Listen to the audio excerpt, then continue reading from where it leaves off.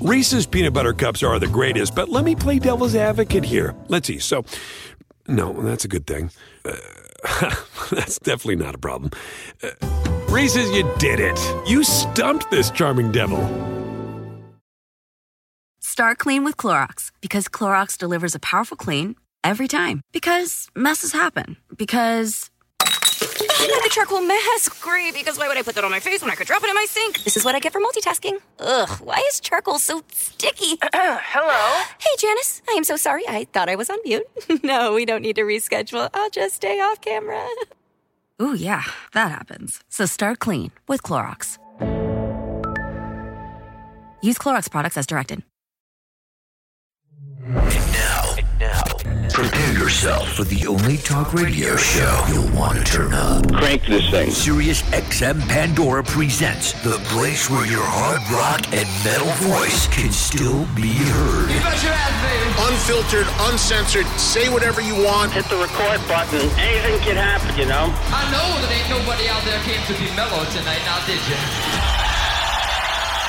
I say there ain't nobody. I say there ain't nobody not out there that even wants to be a little bit mellow, now is there? Anybody wants to get mellow, you can turn around and get the fuck out of here, alright? This is the Trunk Nation podcast with host Eddie Trunk. Hey everybody, it's Eddie Trunk and welcome to another episode of the Eddie Trunk Podcast. New episodes every Thursday.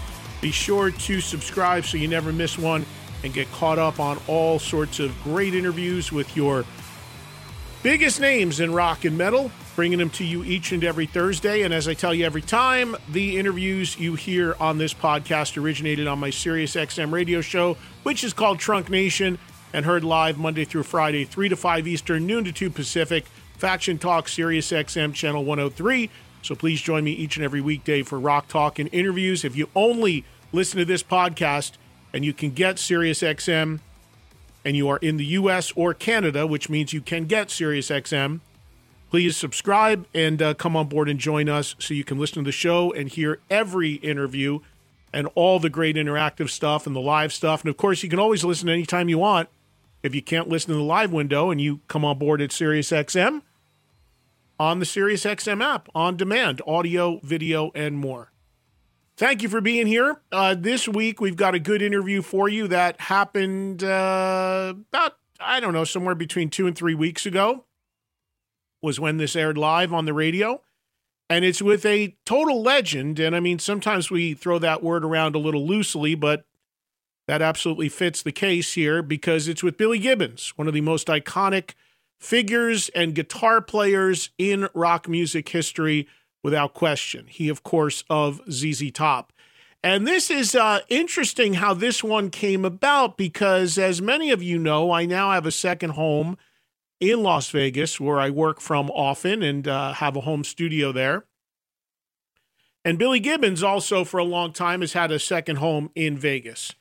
And I was in Vegas and getting ready to attend an event for Jim Irsay, who owns the Indianapolis Colts, but also is a huge collector of also all kinds of stuff, a lot of music stuff, but non-music stuff as well. And they had an event coming to Vegas where Jim Irsay was going to have this big jam and also show this collection off. And I went and I planned to go and I attended the event actually shortly after the interview you're about to hear. But I found out that Billy Gibbons was one of the artists performing at this. They have artists play live as a part of these showings as well. And the band that played live that day consisted of Billy Gibbons doing a set, Kenny Wayne Shepherd, Kevin Cronin, Stephen Stills. So it was a pretty fun day with some great music, and if you get a chance to see the Jim Irsay collection when they bring it out there, do so. It is mind-blowing what this guy has accumulated. And not in this interview, but I did meet Jim Irsay because I went to the event after this interview took place. We did this prior to Billy doing that performance and the event actually happening in downtown Vegas. But it was great to meet Irsay, and maybe even some point even get him on my radio show and then down the line here on this podcast. But really fun afternoon, and I reached out to Billy when I knew he was coming into Vegas to do the Jim Irsay event and said, hey, if you happen to be around and want to come by my radio studio, and that's all it took. Billy Gibbons showed up, hung out at my house for a couple hours, and we did the interview you're about to hear, which was really just shooting the shit, which are always the best interviews.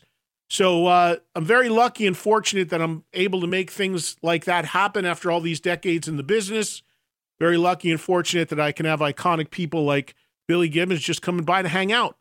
And that's exactly what you're going to hear here on today's podcast. Again, this happened live on the radio, and I'm happy to be able to bring it to you now to everybody free as my podcast. Remember, connect with me on social media at Eddie Trunk, Twitter, Instagram, Facebook page for info and updates.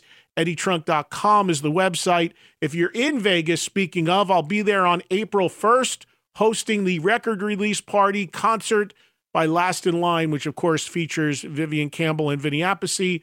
That'll be at the Hard Rock on the Strip, having the entire band in on my radio show the day before, which is the release date of their new record. So looking forward to that as well. But if you are in Vegas, that'll be the next appearance, April 1st at the Hard Rock on the Strip for the Last in Line event. More stuff coming up, including some speaking shows. Keep an eye on social media and the website, and I will keep you posted on all. Oh, wait, I forgot one other thing. Today, if you're listening to this on post day, which is the 23rd of March, 2023, is the 40th anniversary of the massive ZZ Top album Eliminator. And we talk a lot about that, so perfect timing to bring you this podcast. Enjoy, and happy 40th to a ZZ Top classic. We have a very special guest who's just walked into the studio, and it is an honor to have him here. It's always great when we get a chance to see each other and chat, which thankfully is pretty often, whether it be private shows, public shows, whatever the case may be, various things we've done over the years.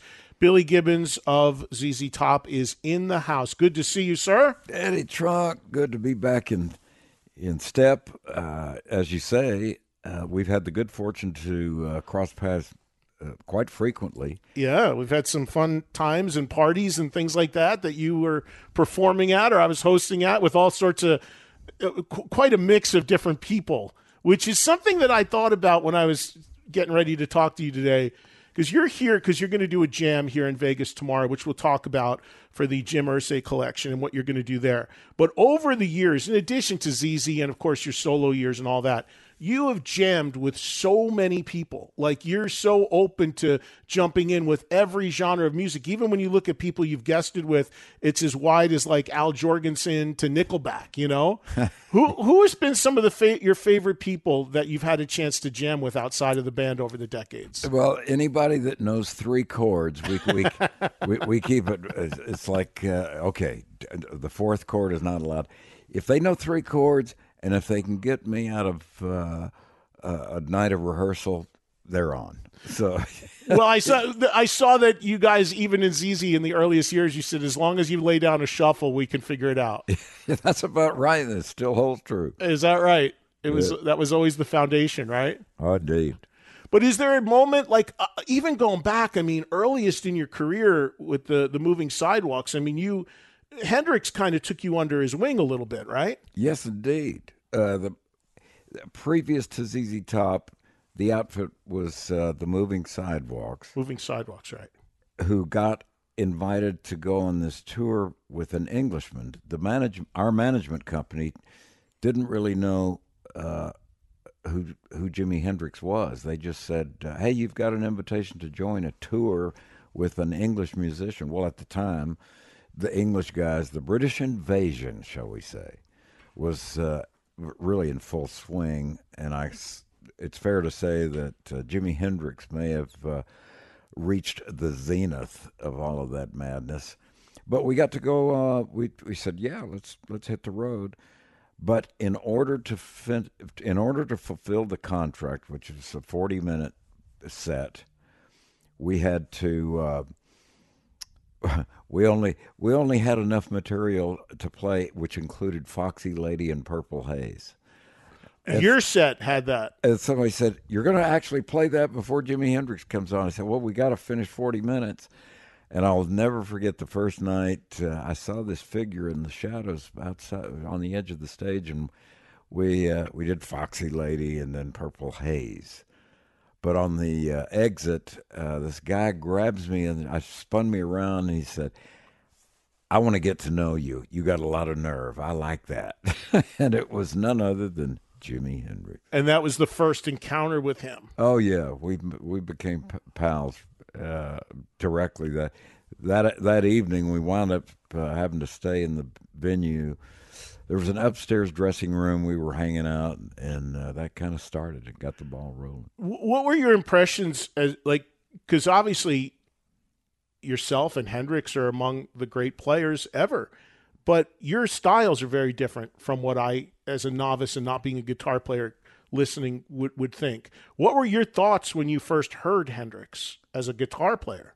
Well, I had a girlfriend living in London who actually laid hands on the first Jimi Hendrix release, Are You Experienced, which had not yet hit the States. And she had the presence of mind to fold up an envelope and post it. I was living in California at the time, and this thing came up through the mail. And the sidewalks, we huddled up around the turntable and played the sides off of this record in utter disbelief, saying, where do sounds like this emanate from? It was really, it was a mind blower. It was a true head turner. Like, wow. I guess the story goes, it would be fair to say that Jimi Hendrix cradled the Stratocaster and figured out how to do things on that guitar that I could pretty much guarantee the designers of the Fender Stratocaster never had a clue that this was going to sounds like this were going to emanate from that classic instrument. Did you jam with him when you were on the road together? Yeah. In fact, there was one night in Phoenix. We had to stay. There was some hiccup. We had to stay in the venue for 3 hours after the show had closed. And behind the stage, we discovered there were giant sheets of paper. I guess they were used for billboards along the highway. And in a closet, we discovered gallon jugs of fluorescent paint. And Hendrix figured out a way to wad up. We wadded up some sheets of newspaper, rubber banded it to the headstock of the guitar, and we cranked up the amplifiers, Feedback City, and we're splashing fluorescent paint over these giant wall space canvases, I guess you'd call it. And of course, the good news is that there were black lights above the stage. Oh, wow. It became the psychedelic jam session. If there was only video, yeah, if there was only audio, if there was anything. Do you have audio of yourself playing with Jimmy? There's a couple of, there's a couple from 1968. That was 1968. Yeah. That's amazing. Yeah, Moving Sidewalks. I may have said Moving Pictures. That's a Rush record when I started talking about that, but I got confused there. When you look to when you move to, you form ZZ Top. The other thing I was always curious about, first two records do okay, but not great. It's really the third record where really things take off for the band. Was there? Oh, you're showing me a picture. Wow, this is. There was the Moving Sidewalks with with Jimi Hendrix. Show that to the camera if you can get a shot of that. That's amazing.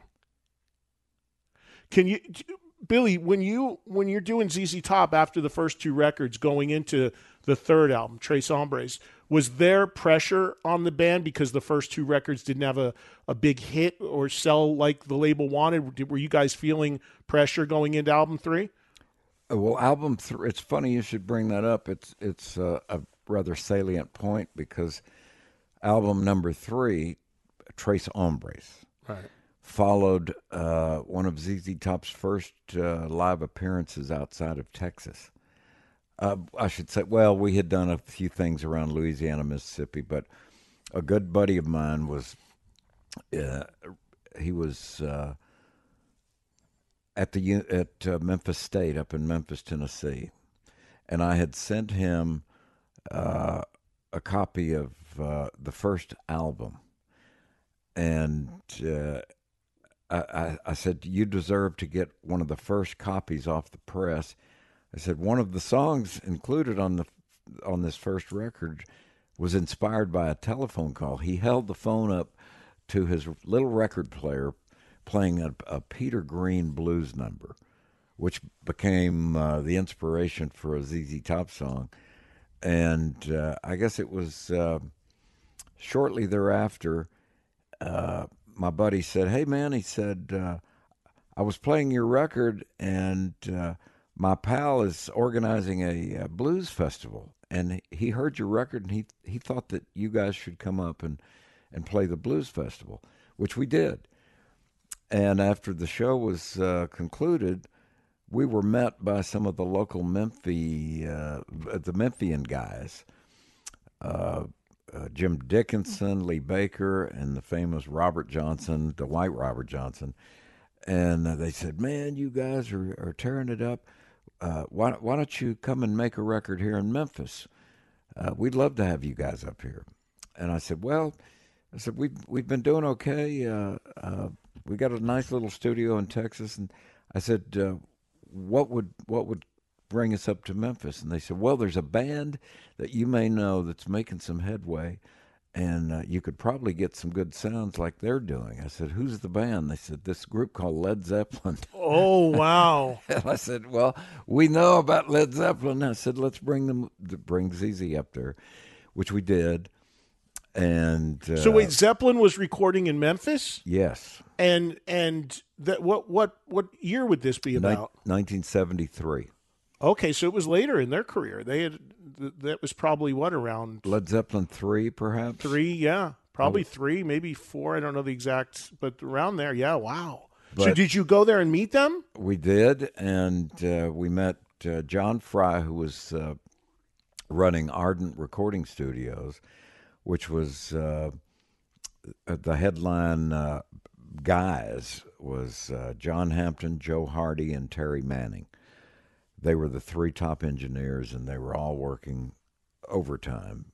And what we heard was enough to convince us, hey, let's come up here and make a record, which resulted in ZZ Top's first top 10, LaGrange. Right. That's amazing. Did you ever tour with Zeppelin or have much interaction with them?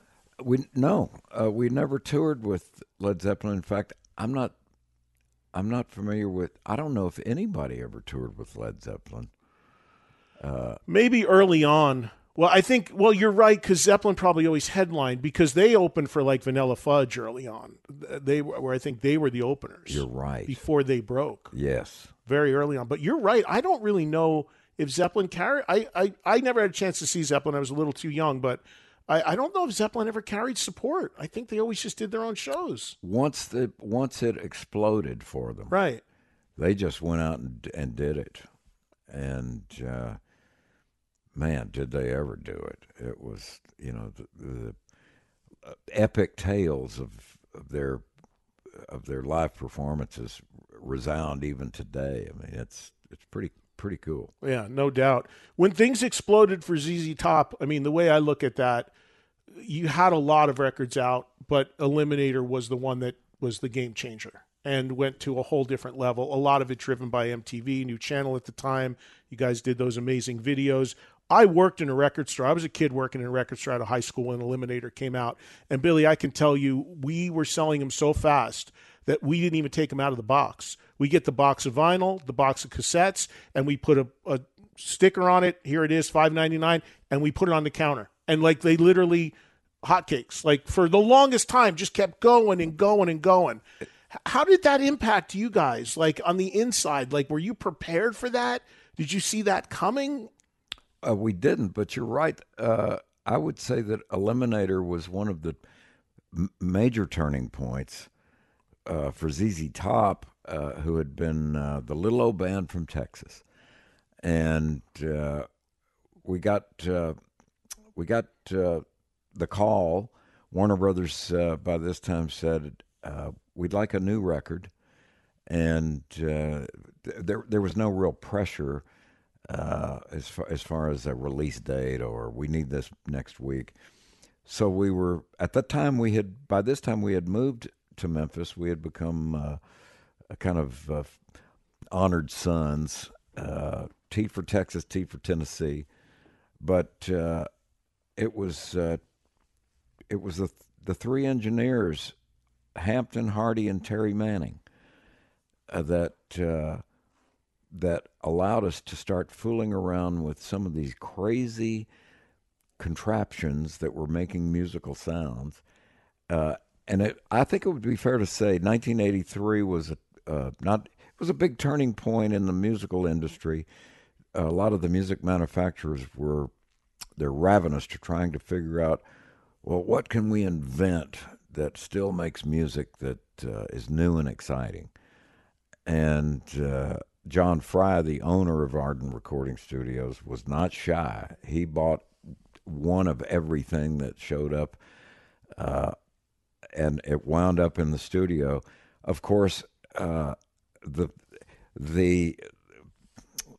object was to throw away the manual immediately. Don't read the manual, just start turning knobs. And as soon as you get to a sound that seems to make sense. And that's what we did. We just kind of played it by ear. So as a guitar, what's interesting about this, and for those that don't know how big, younger people maybe, how big Eliminator was and still is, again, the music videos are legend, but the thing about it is, if I'm not mistaken, Eliminator has the distinction of being incredibly rare feat, a diamond record, which is sold in excess of 10 million copies in America alone, which very few bands have. But as a guitar player, these new sounds, synthesizers, the stuff that's going on, you embraced it or were you hesitant about it? Because I've talked to a lot of guitarists. People talk about when Eddie Van Halen went to keyboards on Jump, or Rush, I mentioned earlier. They started bringing in keys around that same time. You talk to like Alex Lifeson, he's like, man, I was worried about my guitars going away and I was threatened by it. It sounded like you embraced it. You were into it. We did, as kind of a solid platform. We then got to tiptoe in, and the guitar remained first and foremost. There was another noted producer that worked in and out of Memphis, Jim Dickinson, the late Jim Dickinson. And I remember him smiling, and he said, yeah, he said, you haven't lost the roots of the blues. And he said, them guitar licks are sitting on top of the world. He said, some of the sounds underneath it are fresh and new. He said, but you bring it all back home by playing them licks. I said, okay, great. When you have a record that big, what's it like trying to follow it? Because now the world wants another one, and nobody can do hard. I don't think anybody's ever replicated back-to-back 10 million selling records. So the subsequent records did well, but obviously nothing at that level, which would be impossible to achieve again. But how were you guys feeling coming off of Eliminator after all the touring, millions of records, faces or household names, the beards, the videos, MTV? What was it like going in? The next record was Afterburner, right? Yes, but I'll take a page out of your book. When you mentioned the magic of MTV, it was so new and so fresh. In fact, there's an unusual story about ZZ Top and MTV. Dusty and I were sitting at home, and we both received a phone call from our fair drummer, Frank Beard, the man with no beard. And he said, hey, man, he said, are you guys tuned in? He said, there's a really interesting concert on being broadcast. He said, it's really strange. I've been watching it now for about 3 hours, and it's still going on. So Dusty and I both tuned in out of curiosity. And another 3 hours had gone by. I finally called Frank back and I said, when is this concert? We didn't know. And finally, the light bulb went off. Oh, it's a 24-hour new music TV channel. Right. It would not stop. So that was our introduction to MTV. Yeah, and that was obviously a big driver. But going, making the follow-up to Eliminator, making Afterburner, were you going into that? Did you feel pressure? Was the label on you? Were you like, here, like you said, you're the little old band out of Texas. Now all of a sudden you've got a record that millions of copies and worldwide, and everybody knows your faces. Like, how did you guys process that as a band? How did you handle it? Well, it was the pressure was on. You're absolutely correct. We were getting demands from top to bottom. The record company was pleased, and yet they said, hey, all right, you did it, so let's do it again. The question became, how do you do it again? And I think that the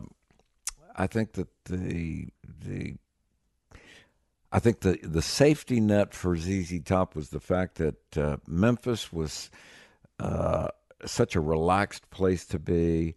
Working in that environment was a delight, and despite the fact that all of this pressure was looming, all we had to do was we sent out down the street for Mexican food and barbecue, laying around the studio there, which was so ahead of the game, and at the same time, the surroundings were very, very, very much inviting.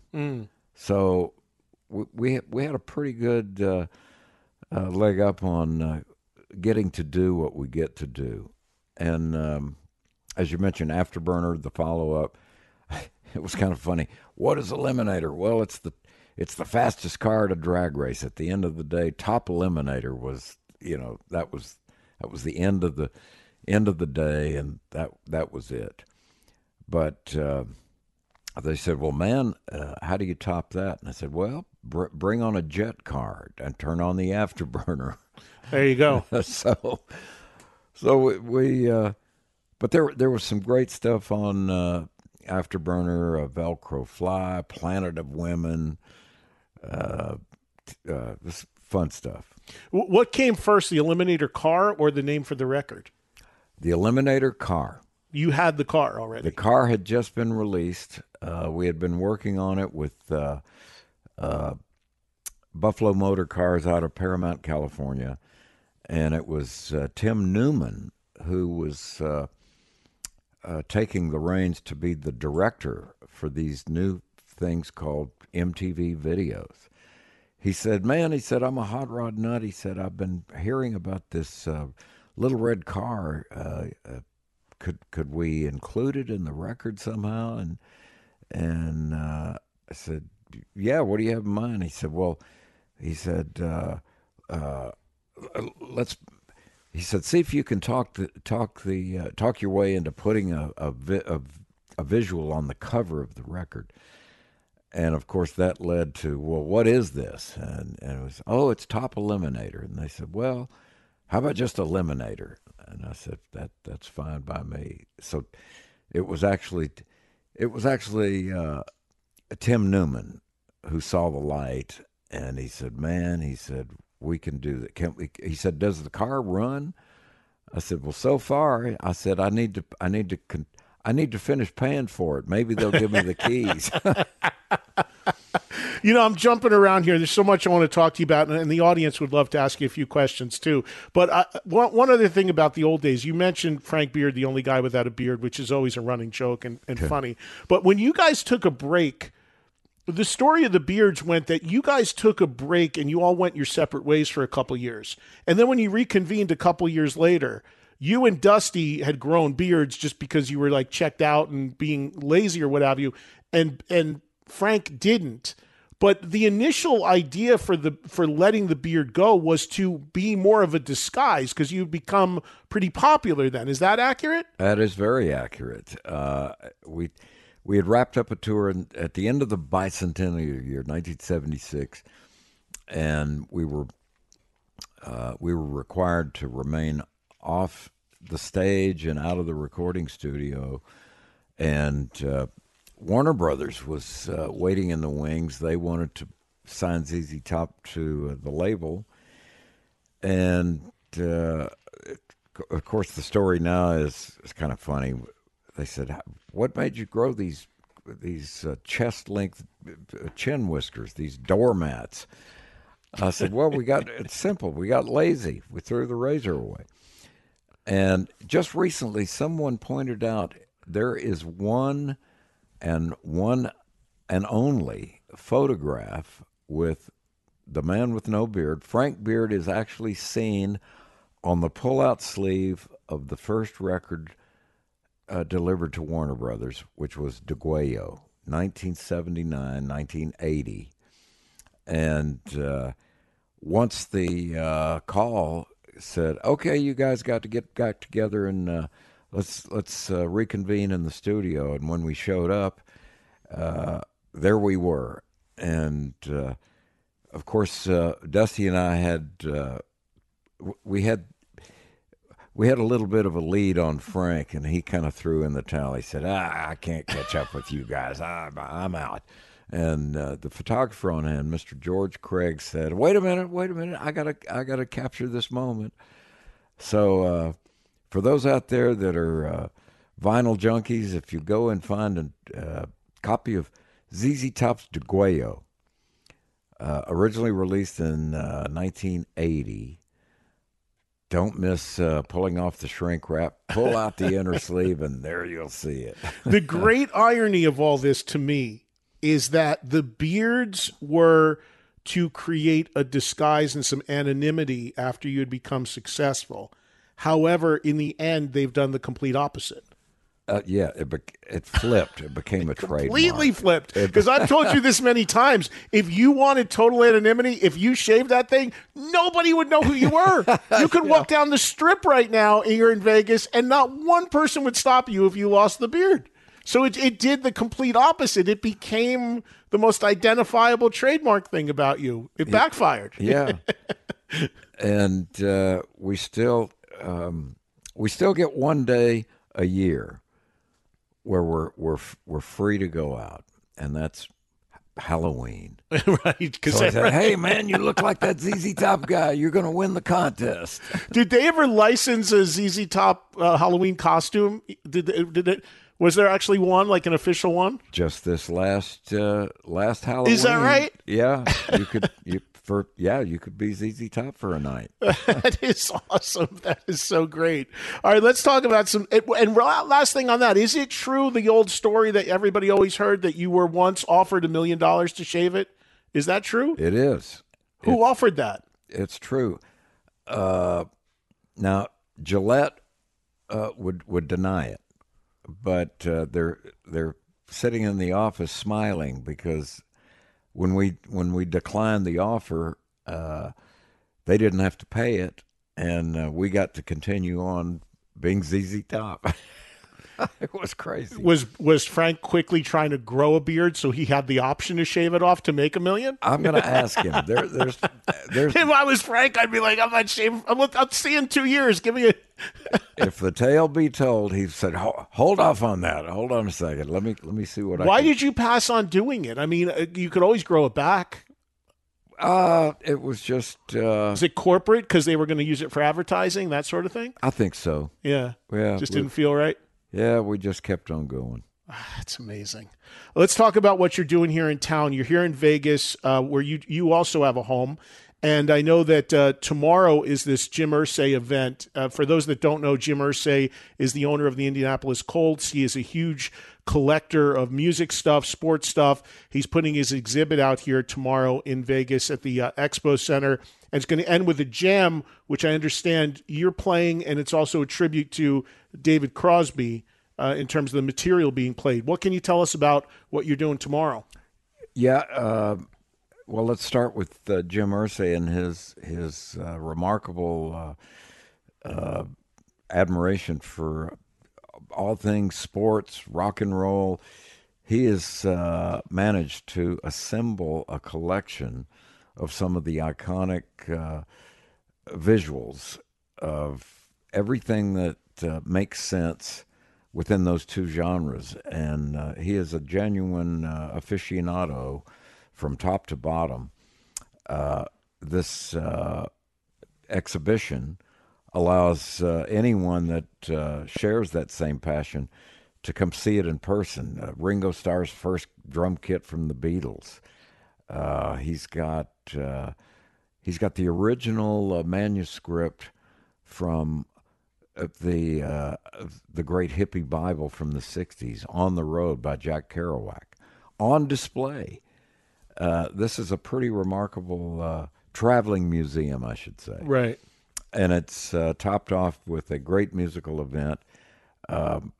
And as you said, by including David Crosby, Stephen Stills volunteered to show up. So it's going to be a pretty interesting gathering. Yeah, I'm looking forward to checking it out. I've heard a lot about this collection, and I actually was supposed to leave town, but I'm actually going to stay till early next week so that I can come and see it, because I want to be able to talk about it too. I reached out to his PR people as well, because I think it'd be an amazing guy to talk to about his story, about how he got so into collecting this stuff. Don't lock the door to your house here in Las Vegas until you go and see this thing. It's a collection that it really challenges somebody to leave and try and describe it. Yeah, it's really remarkable. Yeah, I'm looking forward to it, and of course, looking forward to hearing you play with the band that's going to be assembled there. The ZZ Top documentary that came out a few years ago, were you happy with it? Well, at the onset, I was very curious, and I approached the director with a challenge. I said, I hear what you're proposing. I said, every story has an ending, and I said, I want you to know that if we get into this documentary with you, I said, don't end the band for us. I said, we're still going. He said, listen, we'll get to that. He said, I totally get it. And but by the end of the day, he really dug deep, and he managed to bring. He's shining a light on ZZ Top from its very humble first beginnings up to the present day. It's still going on. Yeah, I know Sam and Scott who worked on it, and I thought they did an amazing job. I thought it was a really well-done doc. My only criticism about it is I could have used it another hour longer, because I was so into the story, and there's so much in over 50 years, you can't do it all in 90 minutes. And then the other thing that was so great in it was the Jam footage, which then later, more recently, became the album Raw, which is out now, which essentially serves as the soundtrack to the documentary, right? Indeed. The discussion of a part 2 is still on the table. For the doc? Yeah. Oh, that'd be great. And as everyone knows, the passing of our fearless bass player for 50 years, Dusty Hill, said, he said, I'm feeling a little out of sorts. I said, well, health is number one. I said, go check it out. He said, well, if I'm late coming back, he said, we got a guy that's been a family member for well over 3 decades. He said, give my guitar to Elwood Francis. And I said, yeah, okay. Sure enough, Elwood accepted that, passing of the torch was not an easy thing to grab a hold of. Especially because you guys went for like 50 years never changing lineup. Nobody does that. Oh, yeah. Nobody. But here's a guy that who upon his initial arrival years and years back, he had an avocado sandwich in one hand, skateboard under the other arm, clean shaven. And who's this you're talking about now? Elwood Francis. who's in the band now. He was hired on as guitar tech, and I never knew him to have whisker one. So here we finally got the word, hey, the curtain is lifting. It looks like bands are allowed to regather and hit the road. And I said, gee whiz, I said, we better hold a rehearsal. We haven't hit a lick in 18 months. And upon arrival at the studio, I grabbed one of the technicians and I said, by the way, I said, who's the new guy? And they said, which one? I said, that guy over there with the long beard, the beard as long as mine. They said, that's Elwood. I said, no. I said, that guy. And they said, yes, believe it or not, Elwood has sprouted chin whiskers. So not only did he pick up the bass and played the sides off of it, he too threw the razor away. So we got the guy. One thing on Dusty, and I don't know if this is something that's been revealed or is okay to talk about, but did what he pass away from? Has that been made public? Why he passed? What it was? Well, we should make it public now. Such a great guy. He had his ups and downs. He had bouts with different health issues, and I think that gosh, he had just worn out, and maybe it's a gift. He went home, went to sleep, and then lights were out.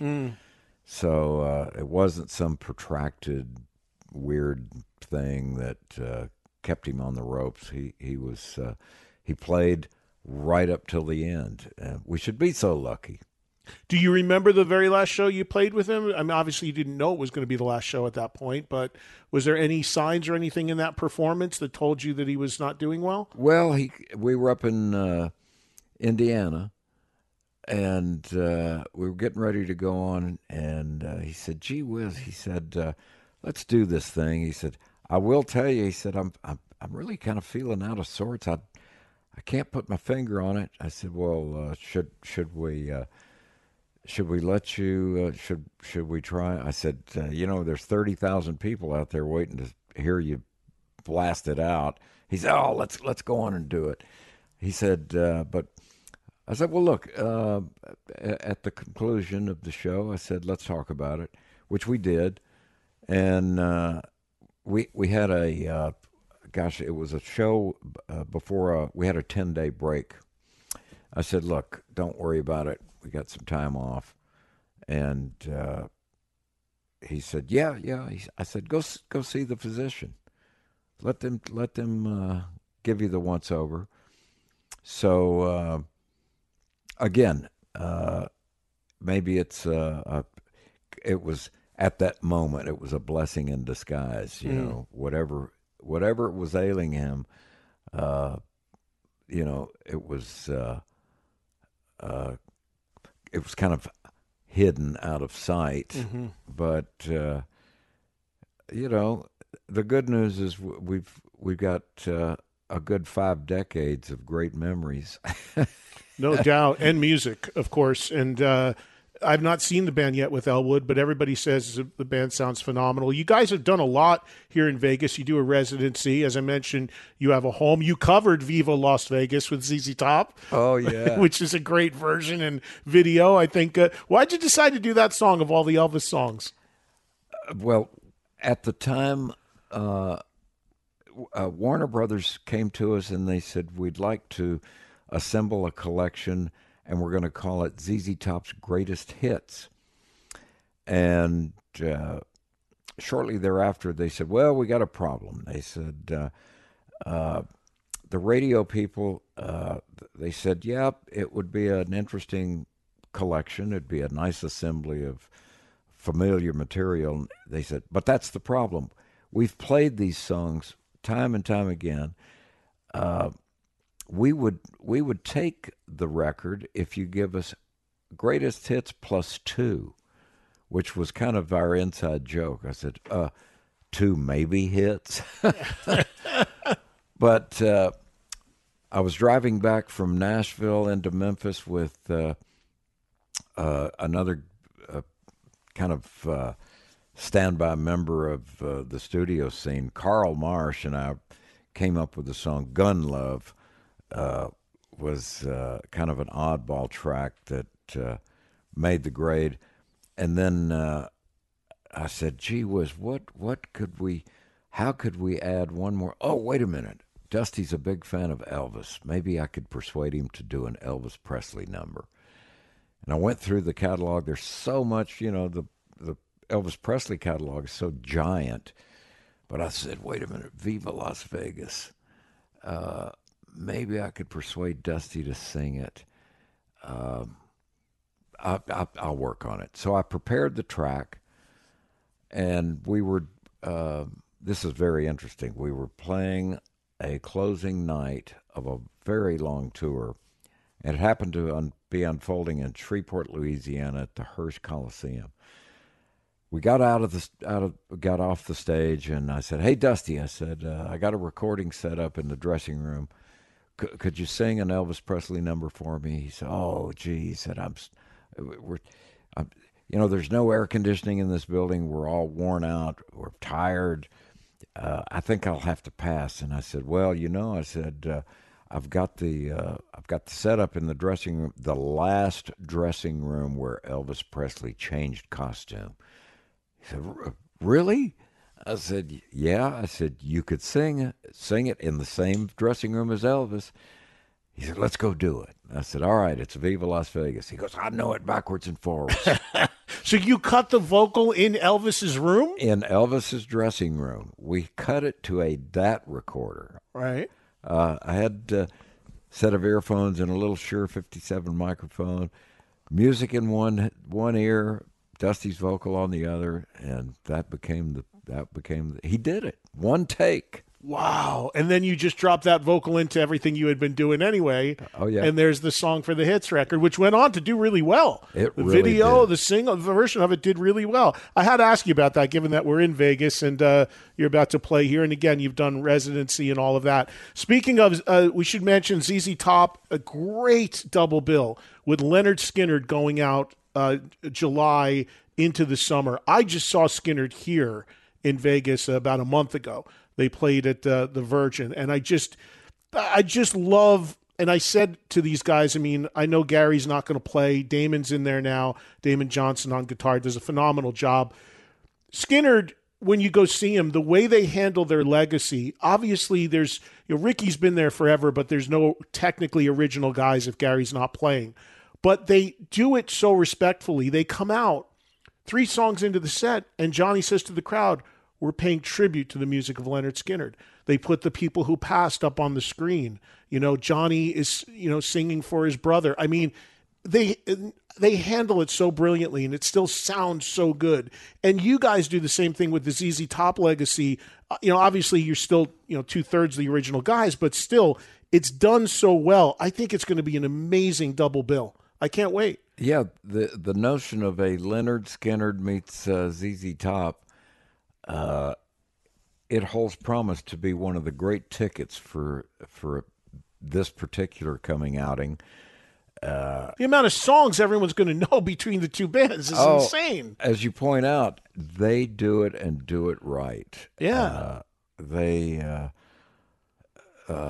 And gosh, what's not to love about a ZZ Leonard Skinner bill? It's great. It's a good combo. I can't wait for that to start. And you're going to be doing some ZZ shows without them as well. I know you've got a lot of other stuff going on. Last thing, and then I'm going to take a break, and then we'll do one more segment, and I'll let you go if that's cool. Sure. Because the audience would love to talk to you, and I promised them I'd let them call in and ask you a question. But last time we spoke, which was not that long ago, on the phone here on this radio show, you were just getting ready to go out and do some dates, and Jeff Beck was going to be on some of the bill with you.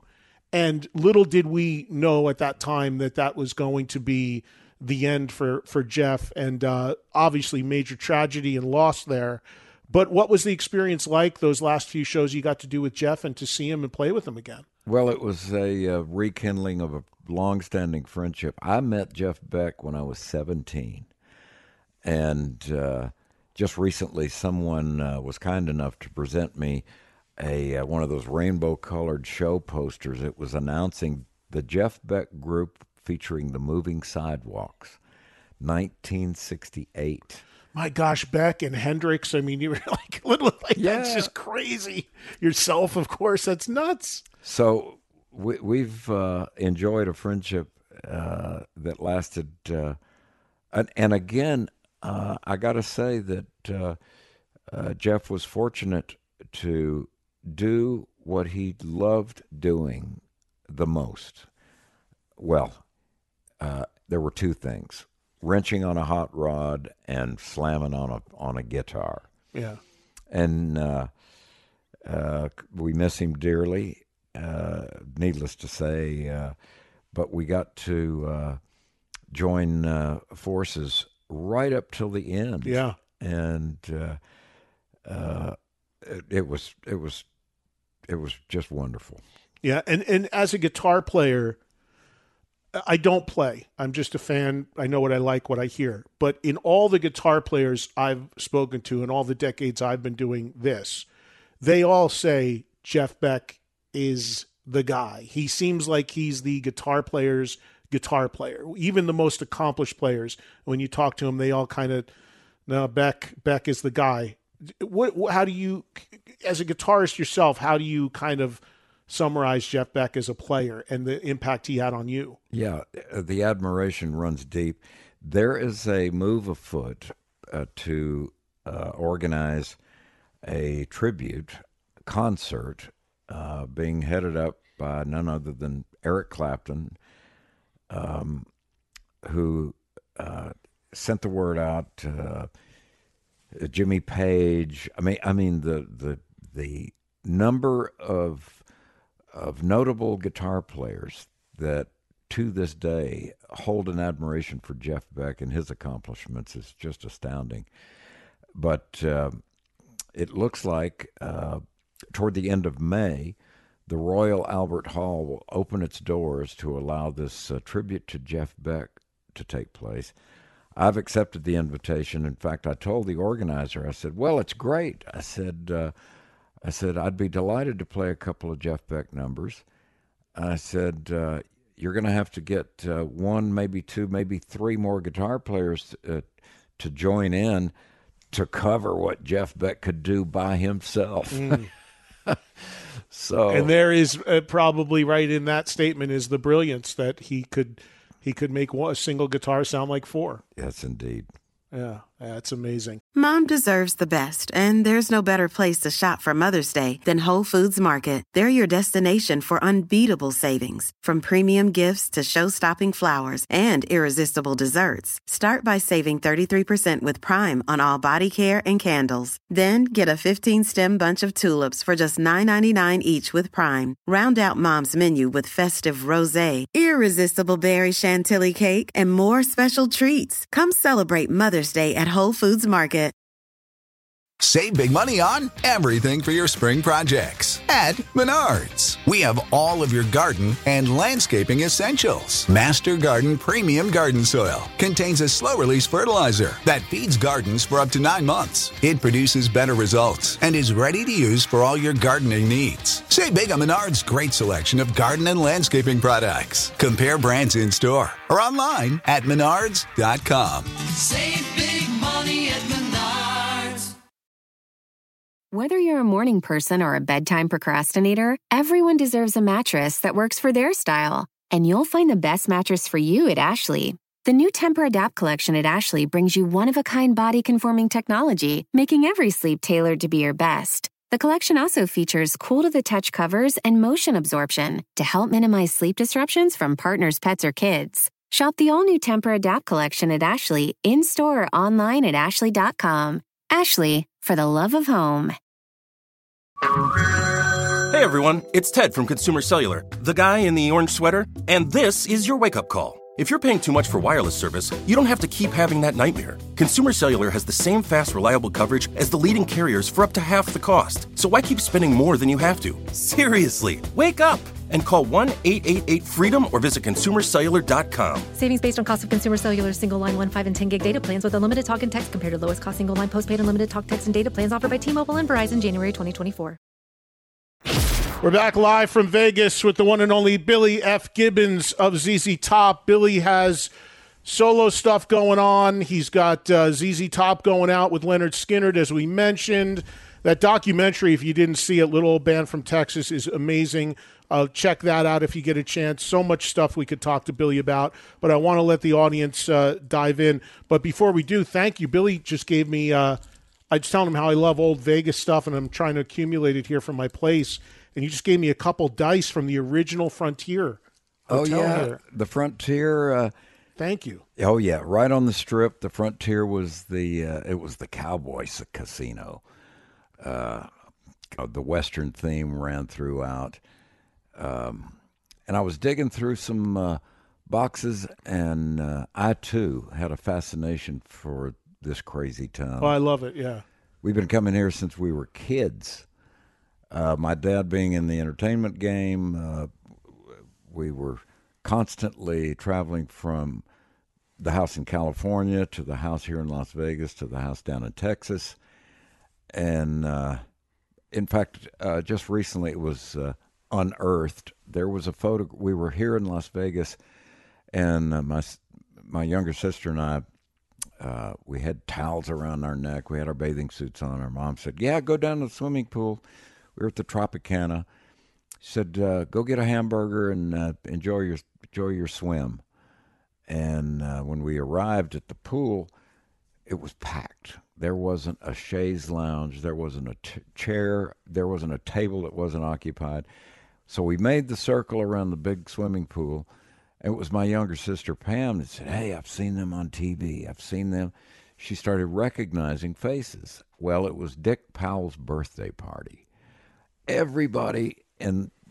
Who is Dick Powell? He was a big Hollywood star. Okay. Started in the late 30s. Oh, wow.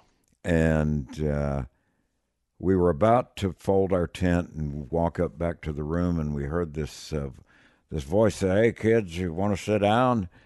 And we turned around, and there was this guy, and there were two chairs, so we sat down. And they had roving photographers making the rounds around the pool, and he'd take a snapshot and give you a ticket. And when we returned, finally, we came back up to the room, and my mom was there, and she said, "How was it?" And I said, "You fine?" She goes, "What do you have in your—" "Oh, some man gave us a ticket." And she said, "Oh, it's probably a picture. I'll go have it developed." And you paid like $1 or $2. Right.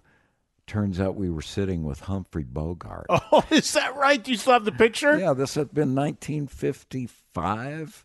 Do you have the picture still? Yeah, still got it. That's amazing. That's great stuff. That's the thing about this town, and having a home here. It's always changing. Stuff is always evolving. It's always building. You never know who you're going to run into.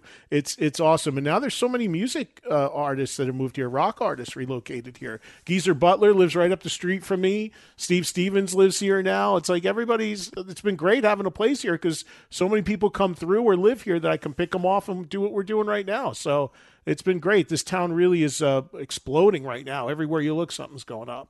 Yep. So it's very, very cool. Well, thank you for these dice and the Frankie's Tiki Room sticker, too, which I've been to. That place, that's an Uber for sure to go to that place because those drinks, one will level you. Frankie's Tiki Room. Great spot. Off of Charleston, yeah. I went there with Andrew Dice Clay once. What a night that was. My gosh, we had fun. All right, let's get a few calls in for Billy right now with the time that we have left on this show. And we'll start in Tampa, Florida with Wes as our first caller. Wes, you're on with Billy Gibbons. How you doing, Billy? Hey, man. Honored to speak to you today. I'm a producer from Tampa, and the one guy the picker I've worked with in the business that you would probably know. You can hear me all right, right? Yeah, oh, yeah. Yeah. The one guy that I've worked with that you probably know is Dangerous Dan Toller from the Allman Brothers. Yes, indeed. I produced his last record in 2012 before he passed, and we lost him in 2013. So, but the reason I called is, Billy, we were talking a while back over on XM Volume with your old buddies Mark Goodman and Alan Light. You remember them from Debatable. Sure enough. And I just happened to call in on the day that America's best singing bass player left the stage, Dusty Hill. Oh, yeah. So my call ended up kind of almost being a little bit of a eulogy that day. I didn't really know what to say, but at the end of the call, all three of us came to the conclusion that there's something about losing a member of a trio that really hurts, that really stings for everyone. Not just the band, but their fans. It happened with Neil Peart and Rush, that kind of thing. Now, we didn't know about the Amazing Elmore at the time. Yeah, Waiting in the wings, and we're so glad. So, Wes, what's your question? Because I got a ton of calls. Is there a question? Right. My question is, I think you touched on it earlier, Billy. I've been on hold for a while about your transformation from a grimy three-piece playing gigs out of a Dodge van over to the synth and digital and drum machine. What album was that, and what producer was that? And I'll hang up and I'll listen. It's great. Yeah, great good to hear your voice. We're actually Tampa, Florida, where you're hailing from, is not too far from one of these opening gigs with Leonard Skinner coming up in July. But but his question about the evolution of the sound, where you brought in the electronics, that really was with Eliminator initially, right? You didn't really do it much before that, right? Yeah, and although we were recording in Memphis, we had just come off the road, and some of the gear that we had scrounged together, there were a couple of pieces that we found in a music store, and oddly enough, it was in Florida. But maybe there was some, I don't know, we could dream on this forever, southernness to this whole thing. I don't know, but Terry Manning was willing to run the gamut with us with all of this crazy new stuff. And as we mentioned earlier, Jim Dickinson was the one. He said, "Yeah, man," he said, "you got this crazy platform to sail across." He said, "but them guitar riffs keep it 1 foot in the blues." Was there any blowback from the hardcore fans of ZZ Top up to that point when they heard Eliminator? As much as it became this massive record, 10 million sold, but the hardcore base, the people that were with you very early on, the more raw, stripped down sound that they were used to, was there any initial from the base up to that point, be like, what they do here? Coincidentally, everybody seemed to enjoy the boost. It took this early period, which was pretty much tried and true, and we never left it. It just got beefier and chewier. That's a good way to put it. Beefier and chewier. Here's Rich, who's in Southern California. Rich, you're on with Billy Gibbons. Hey, Billy, how you doing? God, this is an honor. Such an honor. Listen, you played on Alice Cooper's Paranormal album with the song "Falling in Love and I Can't Get Up." You know, when you put that song first on, you can tell immediately it's Billy Gibbons. And I wanted to see, what was it like writing and playing with Alice Cooper and in the studio with Bob Ezrin? Well, Alice Cooper has gathered a momentum that's still going strong today. He's celebrating a birthday which defies description. Here's a guy that's been around for decades, and I think that it's his genuine passion that gets behind the music that allows he can invite anybody, and he could say, "Hey, we're going to play the calendar today," or open up the dictionary and find a word. Let's write a song about it. He's just that. He is that passionate and dedicated. So, yeah, to answer your question, it was a delight to join forces with a guy like Alice Cooper. What an amazing guy, a guy that I'm fortunate enough to also call a friend, a guy that is always so kind and generous and so prolific this late in his life, much like you. I mean, after doing this 50-plus years, there's very few people that still want to pump out new music and tour, whether it's with ZZ Top or whether it's your own stuff, solo stuff, always pumping out stuff. You just had you don't even know this, I was actually at your birthday thing at the Troubadour about a month ago in L.A. I was there. And you came out and jammed, and it was Joe Bonamassa actually got me in. He hit me up, and because he played as well, and I know Joe. And I was in L.A., and they said, "Oh, there's this Fabrizio was there. You know, I saw him, all the old crew." But that was a wonderful night. And then you came out at the end, did like 6-8 songs. So there's a parallel there with you and Alice, because you're both. I imagine, you know, he's probably a little bit older than you, but you're still so driven. You could easily rest on your success in your catalog, but you don't. Oh gosh, well, that pretty much sums it up. I think that, in fact, going back to that night, December the 15th, it was this big birthday celebration at the Troubadour. Yeah, and the host of performers that shared the stage with us, Guthrie Trapp, for instance, flew out from Nashville. Guthrie Trapp is he's the secret weapon, plays the sides off the guitar, and he said, look around. He said, and this was in the afternoon. Things were picking up steam. He said, there is such energy, there's such enthusiasm to be able to get to do what we love getting to do. Yeah, such a great vibe in the room that night. Some incredible performances too. It was really a lot of fun. Here is Dean, who's in South Carolina. Dean, you're on with Billy Gibbons. Hey, Billy, thank you so much for all the music throughout the decades. I just it's a soundtrack of my life, man, and thank you so much for writing all that stuff. Sure enough. Man. What I wanted to ask about, you guys had some of the coolest, most awesome stages in the 80s. Your Afterburner was the first tour I saw you, and the stage, my God, it was just unlike anything I'd ever seen. You know, it was the dashboard of the car, and then if my memory serves right, in the middle of it, you guys, it transformed into the control panel of what became the spaceship of that car. And yeah. I'm just going, wow, that's just one of the coolest things I think I've ever seen. How did those types of things come about? Because you had a pretty cool one on Recycler as well. That one was really cool. So what could you just explain a little bit about? Was that you guys conceptualized that and just say, hey, build us this?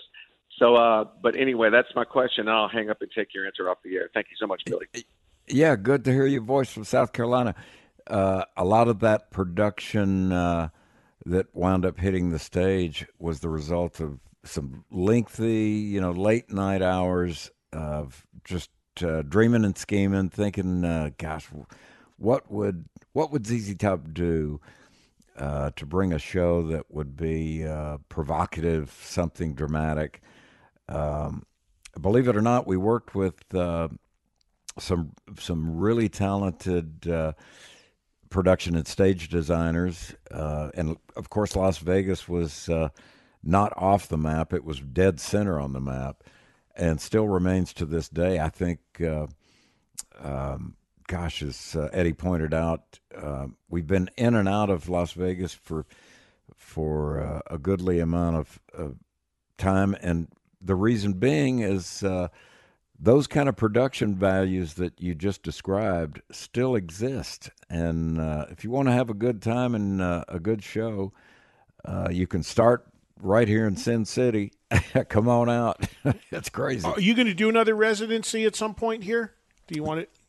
Yes. It's an ongoing thing. I think you did the Venetian, right? Yes. Yeah. The invitation has been extended to return. And what a great room. It's got a great sound, and you can't beat it. It's really something. No doubt. Here's Chris, who's in Connecticut, joining us right now on Trunk Nation with Billy Gibbons. Hey, Chris. Thanks, Eddie. Mr. Gibbons, thank you for everything. You're a master of sound, tone, groove, note choices, vibrato, everything. And you're an inspiration, and you're a big part of my guitar playing, so just thank you. My comment is that last year the Black Crowes went on tour doing a full front-to-back album of Shake Your Moneymaker. And I think you guys should do Tres Hombres. I mean, that would be like, for the people who've gone way back with you guys, that would be such a treat for us. So maybe something to think about. Is there appeal to you, Billy, thanks, Chris, is there appeal to you, whether it's that album or another album in the catalog, that you would like to do the full album treatment at a show or a tour for? Yeah, in fact, that's an interesting remark that holds promise. The performance by artists that bring forward familiar material and it could be just one song or two throughout the night. But the fact that focusing a theme, playing the entire record front to back, is really intriguing. And Tres Hombres would be a good place for ZZ Top to start. We're still doing LaGrange, still doing Waiting for the Bus, still doing Jesus Just Left Chicago. Who knows? Hot Blue and Righteous could be right around the corner. we get to them all eventually, right? Yeah. It'd be that's a wonder. Hey, gracias, amigo. Thank you for that. His comment about your guitar playing after all these decades of playing, do you still practice? Are you one of these guys that you hear, I talk to Slash and he sleeps with the guitar still. It's always next to him. He's constantly noodling. Are you that kind of guy, or are you kind of like, at this point, no, when the show, I got this down. When the show's ready, I'm good. Otherwise, I don't need a guitar around me. How are you wired? Oh, well, yeah. In fact, this very discussion just emerged with my good friend Jimmy Vaughn down in Austin, Texas, and his sidekick and mine from the Hammond B3, Mike Flanagan. The three of us were talking, and lo and behold, Sue Foley showed up, as well as Chris Layton. A lot of folks know Chris from playing drums behind Stevie Ray Vaughan, and he's now with Kenny's outfit. But the five of us gather at the end of each year down in Austin to deliver a thing. We gather under the name The Jungle Show. And it's kind of made up. It's jam sessions. We pull song titles out of the hat. And then the conversation turned to, do you rehearse? Do you ever rehearse? Do you practice? And all of us kind of said, well, that's a good question. It's so close to us. We don't call it practicing or rehearsing. We just call it going back to the well and getting to do it. Are you a noodler, though? Like when you're home, are you a guy that's always got a guitar in his lap, even when they're watching TV? Oh, yeah. Or you are? Yeah, gotta have it. You always got it near you. That's usually, most of the greats always do say that. It's attached to them. Let's go to Canada. This is Turner, who's in Ottawa. Turner, you're on with Billy Gibbons. Hey, thanks, Eddie. Appreciate you taking my call, man. And Billy, it is truly an honor to get to talk to you, man. This is excellent. Thank you, sir. I just wanted to ask you about the Desert Sessions experience, like working with Josh Homme on that, like how it kind of came about and when you got there. And, your song Move Together on that record's great. And Les Claypool is actually credited on bass. And I'm just wondering about that whole experience. But, yeah, once again, it's just truly an honor to talk to you, man. Yeah, I've been an admirer of Josh's work with Queens of the Stone Age is epic. And I've been a fan of the Desert. He's a desert rat from way back. He said, hey, man, we're going to Rancho de la Luna. He said, come on out and let's see what shakes.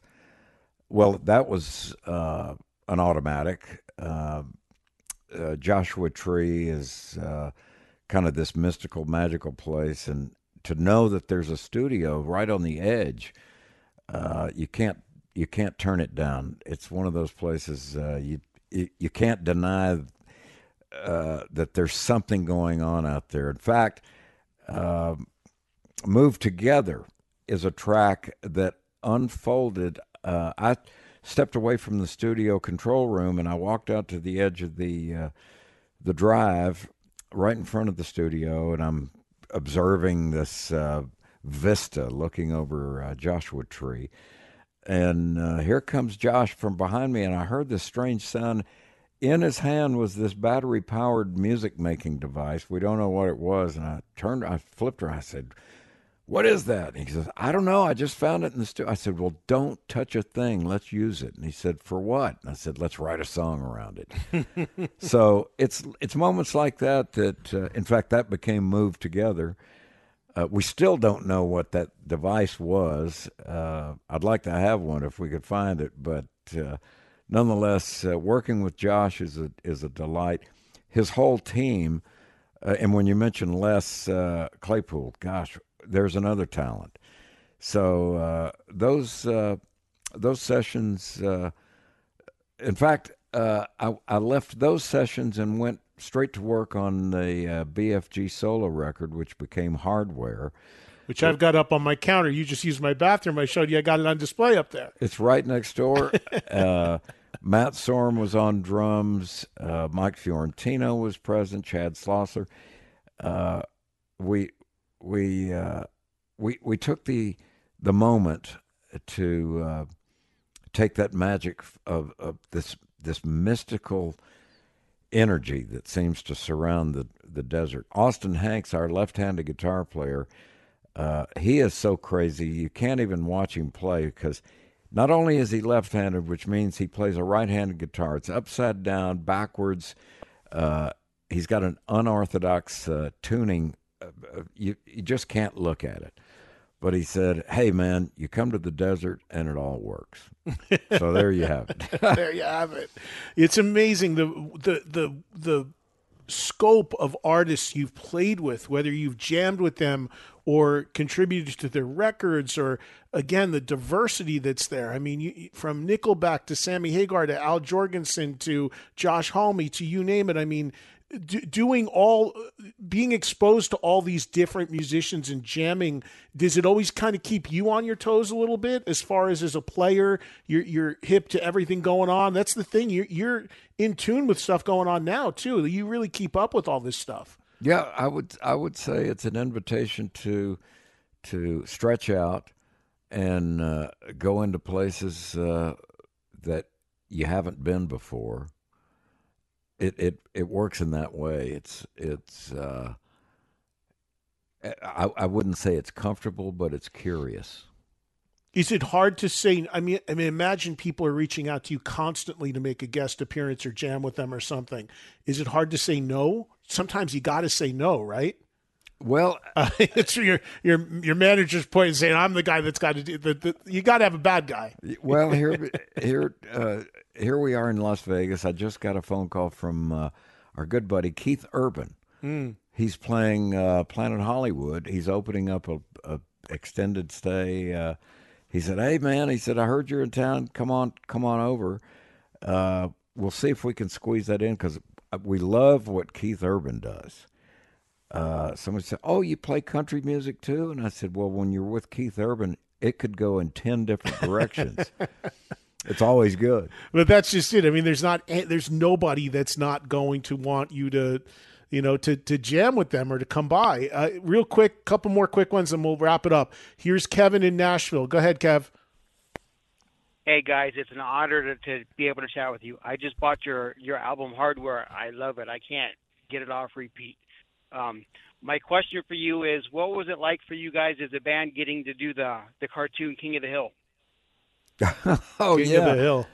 Well, Mike Judge, a good friend of ours, he's always got something up his sleeve. He's a creative guy.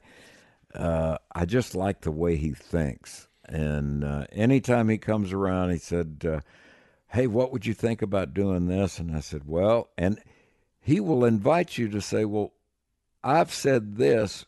Can you say that?" So it's an open book. It's really cool. King of the Hill. What a crazy series that turned out to be. And you were that would be an animated show, but of course we should mention you've done some acting as well. And that series Bones, is that still happening? Are you still doing that? We wrapped up after a dozen years. Believe it or not, 12 long years.